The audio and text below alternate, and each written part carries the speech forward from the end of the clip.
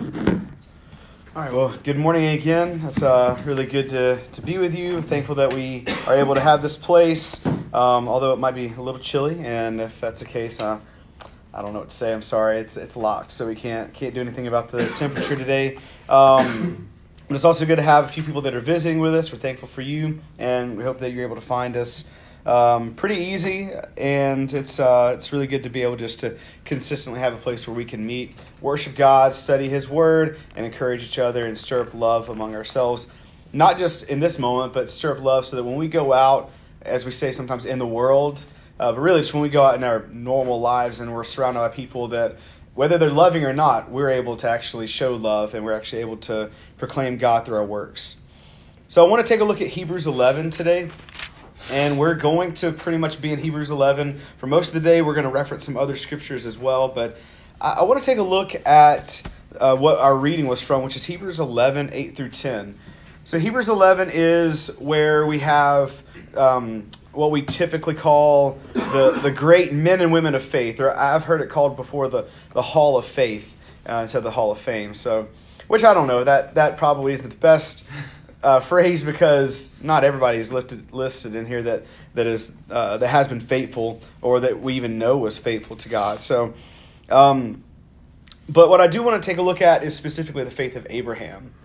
And instead of just thinking about Abraham's faith, what I want to do is I want to broaden it a little bit and notice that this isn't just the faith of one man, but it's the faith of a type of man, and that this is the type of people that we are to be as well. Let's just reread Hebrews 11, beginning in verse 8 again. By faith, Abraham obeyed when he was called to go out to a place that he was to receive as an inheritance. And he went out not knowing where he was going. By faith, he went to live in the land of promise, as in a foreign land, living in tents with Isaac and Jacob, heirs with him of the same promise. For he was looking forward to the city that has foundations, whose designer and builder is God. So we're going to talk about this towards the end of the lesson in our last point, but I would just want to make sure we're all on the same page. The same thing that Abraham looked for, this city that was not made by his hands, but made by God, whose foundation and designer is God. That's what we're looking for. Now, it's not the same city. In a way it is, but in a very real practical way it wasn't. Because Abraham was looking towards Canaan. Abraham was looking towards a land of promise. And it was fulfilled. It was fulfilled after him. He was not able to really own much of it. I mean, he didn't own anything where he was able to live there in splendor and everything like that. But it was promised to him, and then those promises were handed down to his son and his son's son and on down. And we see that came to fruition. But God fulfilled that promise in a greater way through Jesus, in a way that wasn't just flowing with milk and honey, was actually flowing with the river of life, flowing with wonderful blessings that are eternal. And we see that that's what we look for as well. So although Abraham might not have known that God was going to fulfill that promise to him in a generation after him, but was actually going to also fulfill it in a great way for all those that would believe in him, that's what we understand. We understand that we're looking for the same thing, this promised city, this promised place where God is the designer and builder. So everything that says about Abraham and his faith are not only things that we should say, oh, that's good, that's admirable, I should want to be like that, but it's actually something that is required of us if we are going to say we are going to that city, that we are going to live in a place that God has prepared for us. So I want to notice a few things that it says here. And the Spirit reveals here in Hebrews 11 that Abraham's faith is very specific. So I want to focus on the fact that he went to live in a land of promise as in a foreign land living in tents. That's the first part of verse 8, verse 9, excuse me. That by faith he did that. He went to live in the land of promise. But he actually didn't live in that promised land, right? But so along the path, he lived a certain way where he lived in tents. He was living in a foreign land. So he changed how he lived by faith. The second thing is that it's who he lived with. The fact that it says he lived with Isaac and Jacob, heirs with him of the same promise. So it shows a change in who he lived with, or at least a specific people that he lived with. And then lastly, that he was looking forward to the city that has foundations, whose designer and builder is God, where that focuses on where he longed to live. So the three easy points, if you want to go ahead and just know, so that way if someone asks you, oh, what did the preacher say, you can at least say, well, I remember this, this, and this. But it's also okay if you don't remember anything, because that's how most of us are. So, but the three things are that by faith, we need to be like Abraham in that we change how we live, who we live with, and where we long to live. So that's what we're going to look at.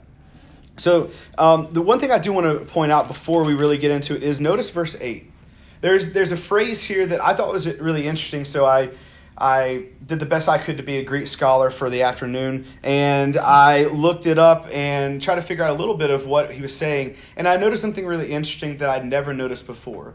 In verse 8 of Hebrews 11, it says that by faith Abraham obeyed when he was called to go out to a place. Whenever you see the word, not every single instance, I should go back, most of the time when you see the word church, that we know that to be the Greek word ekklesia. And so I was thinking, what's that word called out mean? Oh, that's the word ekklesia. That's the word we use for church. For instance, when Jesus says that he's going to build his church, he's going to build his ekklesia. Or in Acts 2, and it says that the Lord added to the church so many people, ekklesia. And that word means the called out. And I think that most people who study that or heard that, that's kind of just a common idea. But the interesting thing is that this phrase here, where he says called to go out, is a similar word. It's not the same as ekklesia, but it's similar. The root of it actually is the same as in the called out. But it's very specific here. It's called out to go to a place, or called out from a place to go to a place. It just kind of depends on the context, it seems. So what I want to notice is that Abraham truly is our example, not just of what does it mean to have faith. Well, let's look to Abraham. But actually, if we want to be part of this called out, if we want to be part of this group of people that are called believers, this assembly of saints, then we actually need to be like Abraham, specifically that we're called out from a place to go to another place. And although it was unknown for Abraham and it's a little bit unknown for us, we have to have the faith that Abraham had in order for us to be part of that group. So I thought that was interesting. I thought that might be helpful for us to see that Abraham isn't just an example of, yeah, it'd be good to have faith like that, but he's an example of what it means to have faith that leads us to be part of this group of people that are waiting in hopeful expectation to enter into a city that has been promised by God. So these three things that we're going to look at today aren't just nice things that we should think, oh, that would be good if I did that. But they're actually three core principles if we're going to be faithful people longing to live with God forever. So the first thing is that faith moves us to change how we live. So let's just take a look here again at verse 9. In verse 9. So by faith he went to live in the land of promise, as in a foreign land, living in tents. So faith caused him to change his very identity. He went from being a citizen of a place where he had a land, he had a family, everything was known, to all of a sudden now he's a stranger. You actually look at the end of verse 8, he went out not knowing where he was going. So not only did he not know, wasn't really familiar with the land that he was living in, he was going to a place that he had no idea what was going on there. He'd never been there, he'd never seen it or anything. And I do think this is one thing that's interesting. If you go back and you read the account of when Abraham was called out and then he goes. I mean, when God calls him and says, I want you to go, Abraham goes. And so in that way, we see what a great example he is. And I'll just use this whiteboard. I'm not actually going to draw on it because I don't feel like erasing it, and I'm not an artist. So imagine that, like, this is Canaan right here. This is the land that we now know as Israel and Palestine and all of that. So Abraham's from over here, okay? Ur of the Chaldees, all right? And when I say over here, it's, pretty far away. All of this is desert. So he actually doesn't get to go straight shot over to Canaan, to the land of promise. He has to go all the way up here. And if you remember in the story, he actually winds up kind of settling in, I think it's Haran, right? So he goes all the way up here, and he's so far away from this land. So when he left home to go find another home, he never found his home. He never got home. And you would think that, well, but that's what God said was going to happen. Well, it's not that God didn't fulfill his promise. He just didn't fulfill it in the time that maybe Abraham thought. But then that's not unusual, because we know that when God also promised a son, did that happen in the time that Abraham thought it was going to happen in? No, we actually see that Abraham took steps to think like, by faith, I'm going to have a son, so I need to find out how I'm going to have a son. And although it was not what God wanted when Abraham was with Hagar and they had a son, that's not what God wanted, but that was Abraham's attempt to say, I believe by faith that God will accomplish this. Same thing as he was going on his path. Same thing as he's traveling. We have to believe and we have to see that Abraham lived his life in faith, that he changed everything, his very identity. He changed how he lived. He went from having a home, having a family, having a certain normal routine, to all of a sudden he's a wanderer. He's living in tents. His whole identity changes. His cares and his desires changed. So if we're to be what we need to be a people that will know that we're strangers here and that we don't belong in this world. And so we're promised a home, but we're living in a place where this never actually becomes home. Same with Abraham. Until he got to the place that was promised, he couldn't actually live like he was at home. Which means that he always lived as a stranger. He's always lived separated from the world around him. And that's how we're to be by faith. But another way that changed how he lived was he was changed in what guided him. See, he went from what was known to all of a sudden not knowing where he was going. And I think that's something that we can relate to, or we should be able to relate to. For instance, we've been studying James in our Sunday classes, and last week we went through James 3. One passage from James 3 says in verse 13 through 18, "Who is wise and understanding among you? By his good conduct let him show his works in the meekness of wisdom.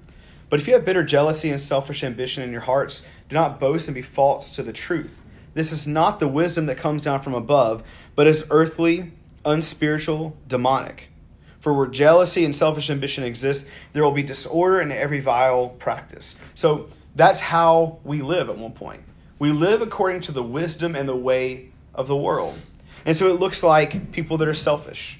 Well, do you see how your life used to be selfish in a way? I definitely see that. What about the fact that it's earthly, focused on earthly possessions and earthly things and pursuits? What about unspiritual? The last one's kind of hard, demonic. It's hard for me to think about how did my life look like it was demonic at one point. And although we don't want to actually accept it, anything that is not being led by the wisdom that is from above winds up being led by the wisdom of the earth, which is in its very nature against God. And so in that way it is demonic. But the wisdom from above is pure, then peaceable, gentle, open to reason, full of mercy and good fruits, impartial and sincere. And a harvest of righteousness is sown in peace by those who make peace. Abraham didn't know where he was going, but God was his guide. God was going to show him the path. And through the wisdom that we have from above, God is our light in showing us our path. We don't make our own path. We rely on God to show us our path. So in that way, we are to be just like Abraham. But the last thing that changed about Abraham as far as how he lived is something that isn't mentioned here in Hebrews. We know from Joshua 24, where it says, "Joshua gathered all the tribes of Israel to Shechem and summoned the elders, the heads, the judges, and the officers of Israel. They presented themselves before God, and Joshua said to all the people, 'Thus says the Lord, the God of Israel. Long ago your fathers lived beyond the Euphrates, Terah, the father of Abraham and of Nahor, and they served other gods.'" At one point, Abraham was surrounded by idolatry. They served other gods. But then, this is what the Lord says in Joshua 24, verse 3, "I took your father Abraham from beyond the river and led him through all the land of Canaan and made his offspring many." And you know, in Genesis 12, when God appears to Abraham in a way, and he appears to him in verse 7 of Genesis 12, and he says, "To your offspring I will give this land." Here's Abraham's reaction. He built there an altar to the Lord who had appeared to him. So Abraham goes from not only changing like his mindset and approach to life and focus on instead of being a citizen of where he was, now he's a stranger. He's living in tents instead of a house. But now who he serves changes. Everything about who directs him and who he serves, who is I can't even think of the word, not result, but who is the focus of his attention and praise and glory. It goes from being idols and goes from maybe even being self to now it's all about God. And that's how we're to live as well. So in this land, this is, I think, how it gets practical for us.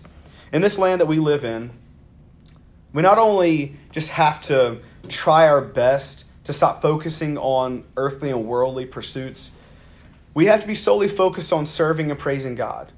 Because we're called out of idolatry. We're called out of self-seeking nature. We're called out of praising money and people and athletes and our boss and sometimes even our parents and the government. We're called away from that to solely focus on God. You are the one that I will serve. And that's how Abraham lived. Now, it takes great faith to do that.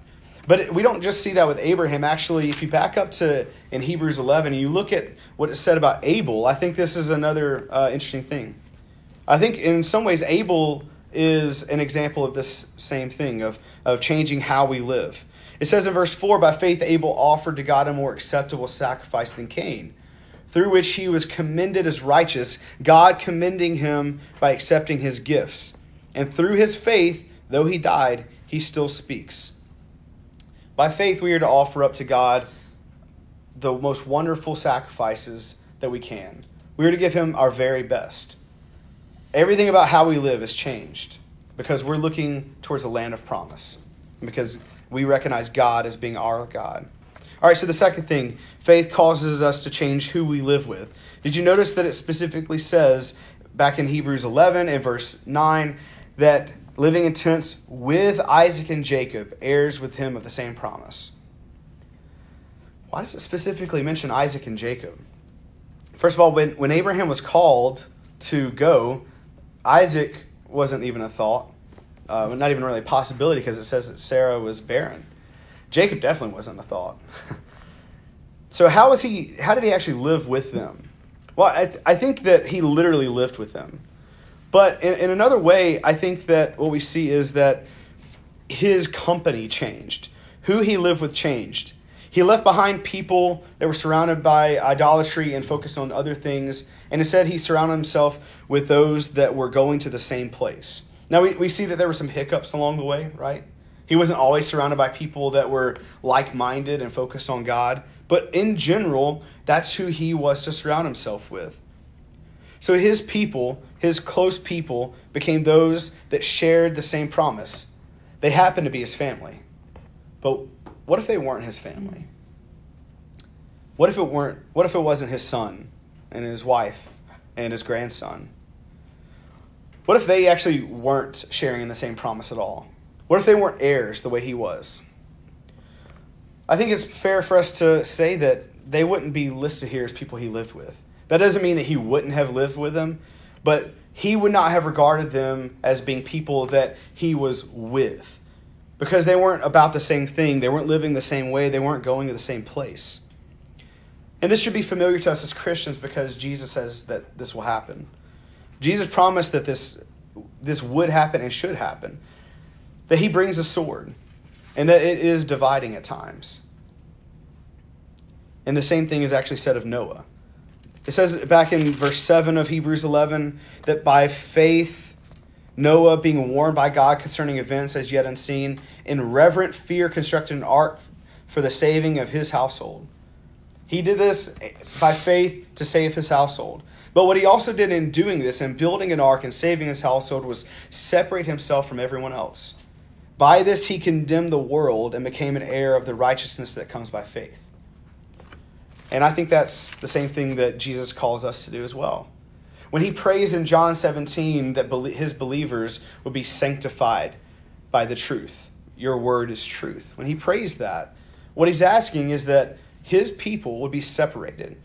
That in a way that when we accept Jesus and his truths and we follow him, we follow what he has to say, we are actually condemning the world around us. We're not going out there with a sign that says, I condemn you. But by our lives, by us pursuing God in this way, we condemn the world around us. Because it's separating ourselves, saying, we're not about the same thing. I'm headed this place. And it's an open invitation to say, you should come too. You should be an heir of this promise as well. But I'm going this place and you're going that place. And if we're very honest with ourselves, we don't like that. Some people seem to like that. I'll say this, I don't like that. I'm not comfortable with that. I don't like separating myself from people. I don't like this tension that can come up. I don't like the fact that I have to accept that sometimes the people that I love in this life aren't people that are going the same place I'm going. So therefore, although I don't love them less, I can't really surround myself with them the way that I want to. And some of you know what that's like in a very real way. And it's awful. But you need to know that God will surround you and does surround you with people that share the same promise. He did that with Abraham. And that there's a real sense of community and family that we can find even when we don't find that at home. And that even when our best friends and the people that we share all these interests with, there's just something missing that like we can't really relate on this thing. And like our lives, we're not about the same thing in our life. That there are people that God will put in our lives that we have, not just through the church, not just through Sunday where we go and worship, but just in our lives we can see people and we can know people that are about the same thing we're about. So as we're sanctified and we're set apart, God is not going to allow us to be totally alone.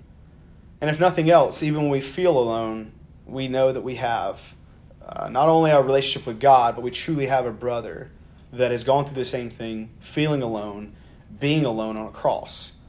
And his name is Jesus Christ. So we look to him. All right, so the third thing is that faith shifts our focus to where we long to live instead of thinking about where we currently are. We long to live beyond time and everything else that is known here. In 1 Corinthians 15:19, Paul says, if in Christ we have hope in this life only, we are of all people most to be pitied. So in that whole context, he does start talking about the resurrection and the fact that if I'm preaching something that is about based on the resurrection, there isn't a resurrection of the dead, then this is vain. This is futile. This makes no sense. And we should definitely be pitied. But in that verse, he actually says, if in Christ we have hope. Well, we do have hope in Christ. But then this next little phrase, in this life only. If all we have hope in is this life, then we should feel so terrible. People should look at us and instead of thinking that we're just silly because we believe in God instead of believing in whatever science tells us to believe in at times, really what this is saying is that people should feel really sorry for us. If we believe in Christ and everything is about Jesus and then it's just and it's all about this life. And do you know people that are like that? That everything about their life communicates that they're living for now. That they've made this their home. But yet somehow Christ is their forerunner. Christ has paved the way for them, and yet they've kind of made their own room here. They've made their own mansion here. And I don't mean a literal mansion. I'm not going to go down that route totally, but you can do that and still realize that God's mansion is where you want to live. I don't care how big your house is here. You can still look towards God's home and say, I have a better room prepared. But if we want to make this our home, we need to realize that we're to be pitied. And we're not living by faith like Abraham. We're not looking to the place that is to come. Abraham lived in a way that he was waiting for, and better yet, expecting what was to come. And I think that expectation is something that will set us apart. It's one thing to just be waiting. I'm waiting. Have you ever seen I know you have. I think all of us have. Either you've seen this when you're at a restaurant or because you see it next to you and you think, oh my goodness, I wish this kid would chill out. Or you've seen it in your own family or your friends, they have kids and things like that. Have you ever just seen it where a kid was promised, right? If you eat your food, you can have dessert, right? I was eating with a friend of mine last night, and his kid's great. I love him. And I love his whole family. And the reason I have to say that is because he might wind up listening to the recording. So I love him. And he was behaving pretty well. I have to be honest, I wasn't helping his behavior. I was an instigator in some ways because that's what I like to be with my friends' kids. I like to be the fun Uncle Blake. So that's what I do. But he was promised that there would be a sweet treat after he got done eating. So he started bargaining a little bit where, his mom said, you have to eat 3 more pieces of chicken. He said 2. And he was like, he kind of waffled on. He said, maybe just 2. And I don't know how many he ate. I mean, at the end of it, it didn't really matter. He got his sweet treat. It wasn't, not because I said, oh, come on, give it to him. I was thinking that, though. But was he waiting patiently? No. Do children ever really wait patiently?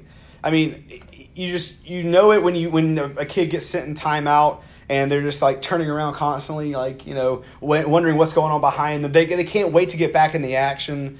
Or there's something promised where, like, okay, if you do this, then you're going to have this. It's going to be a dessert. It's going to be, you're going to go to an arcade. You're going to be able to do whatever it is. And it's like they can't even focus on what they're supposed to do to get that. It's all about, they just want to be there. Well, that's like this anticipation, this building up that I think sometimes we've lost. We get so comfortable in the waiting that we've lost the hopeful expectation part of living in this world. That we're waiting for something that is so much greater. It's the prize. It's better than the ice cream that the kids are waiting for. It's better than getting to go to Chuck E. Cheese or whatever. When I was a kid, it was like, oh, I just got to get this done, and then I can go do that thing. And I couldn't wait to get to that thing. And yet somehow we get so comfortable in what's going on right now with our jobs, with our family, with our relationships. We get so wrapped up in things now that we're just waiting.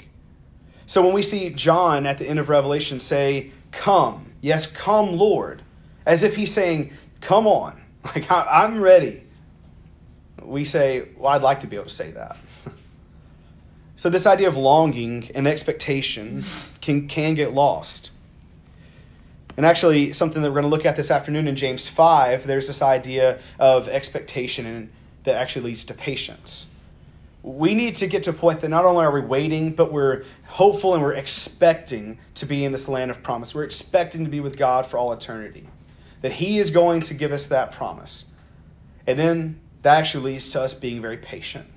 Instead of twiddling our thumbs, we're patiently waiting and active. That's the life by faith that we are expected to live. And then notice the other thing about where Abraham longed to live, that it was made of true foundations that are only built by God. Here are just some of those potential foundations for us. Because when we think about it, that's all of us. We're building our house, right? We're building something in this life. We are building our lives around things. But we need to understand that God is the only one that can give us the true foundations and the true dwelling place, that these things that we want in this life become so much greater. For instance, we want things like love. We want things like glory and riches. We want security and freedom. We want peace and comfort. We want relationships. We want to fit in. All of those things. Well, what does God actually promise? He promises eternal love and faithfulness to us. This relationship that is never broken. He promised us to be around His eternal power and glory forever. True bliss. Security that is not based on what the economy is doing or based on anything else, but it's actually just based on who God is. And we have true freedom, eternal freedom, and riches that only God has. He's the only one that can build something on those things. So when we try to find things that are things He's promised, but we actually don't use God or we don't seek God to fulfill those, then we need to realize that we really are building our house on sand, on just a lot of sand that will one day just be washed away. And this same thing as far as where we long to live and how our faith shifts our focus to where we're going instead of where we are now, I think that's the same thing we see in Enoch. If you go back to verses 5 and 6 of Hebrews 11, it says, by faith Enoch was taken up so that he should not see death, and he was not found, because God had taken him. Now before he was taken, he was commended as having pleased God. And without faith it is impossible to please him. For whoever would draw near to God must believe that he exists and that he rewards those who seek him. What does it say about Enoch in verse 5? He lived in a way where he was so consumed by the things of God and pleasing God that he didn't see death, and he was not found. And I think that's wonderful. We can live in a way where we're so consumed with being with God that in this life, it's as if we're not even here. Like people can't even find us. Have you ever seen people who their mind is somewhere else? And you're just like, hey, I'm right here. Come on, stick with me here. We do that in classes sometimes. I just got done with camp 2 weeks ago. And there's a lot of times like, okay, guys, hey, whoa, woo, try to get their attention. Focus in. Give me your attention. Wouldn't that be wonderful if our attention was so focused on heaven with God that people were just like, it's like he's not even focused on what's going on here. Like I can't even, his mind's somewhere else. Our mind's supposed to be somewhere else. Now, our bodies are here, but our hearts and minds are supposed to be focused on somewhere else. We set our mind on things above, not on things of this earth. And we need to be able to live with harmony, live in harmony with God now, and then we will live in harmony with God forever, just like Enoch. But faith is the key for us. Faith was the key for Enoch. It was the key for Abraham. It was a key for Abel and Noah and all these other people. So I don't know if you noticed, but there were the three things that we focused on were the how, the who, and the where. So I started thinking, well, there's two other things that we usually say. You got to answer those two as well. And that's the what and the when. So the what for us today is to have faith like Abraham, where we not only have that faith within us, but it shows itself. Because the first thing it says about Abraham here is by faith Abraham obeyed. We have to be obedient by faith. We need to obey. We need to go. We need to live, and we need to look ahead. That's exactly what Abraham did. That just encompasses his whole life, if you look at it. That's what we need to do. Now, the when is kind of the tricky part, right? God called Abraham, and he went, and he obeyed by faith. Well, the when for us is when we realize that God has called us as well. We do this when we realize God has called all people everywhere to repent. So he's called you. We need to make that personal and individual, realizing that if he did this for all, then he did it for me. He's called us through the blood of Christ. He's called us through his Son. And he's called us through those that profess that Jesus is the Christ. So this isn't meant to be like, so if you're here today, let's do it. But it kind of is at the same time. If you've realized that God has called you, not to live the same way Abraham did, where you pack up now, or don't even really pack up, maybe just go, and we never see you again. I don't think that we're really seeing it the way we need to. We are called to have the faith of Abraham, that when God says we are set apart from this world, and that we're on a path to live in a land of promise, and that we are to be surrounded by people that are inheriting that same promise, then we do that right now. We do that as soon as we realize that that's not just what God wants, but that's what God wants for us, and that he wants us to want that too. And if you are here and you can realize that your faith is lacking, that you don't have that faith of Abraham, that it's been really difficult for you to be more focused on the life that is to come rather than the life that is here, and that you've been surrounding yourself with people that really you shouldn't, and that your life doesn't even exhibit or exude this life of faithfulness and obedience to God, then my encouragement to you is to not only decide to make a change, but to do that soon, to redeem the time, as Ephesians says, to make that decision and then make the change right now. Now, what that does mean is that you will probably need some help. And that is the wonderful thing about being with a group of Christians, is that not only will we pray for you now, but we'll check in on you tomorrow. And we'll continue to be there in the coming days and weeks when you struggle. And then we'll call you out on it, and that you'll call us out on it when we mess up. That's what we're supposed to be. We are supposed to help each other focus on the life that is to come.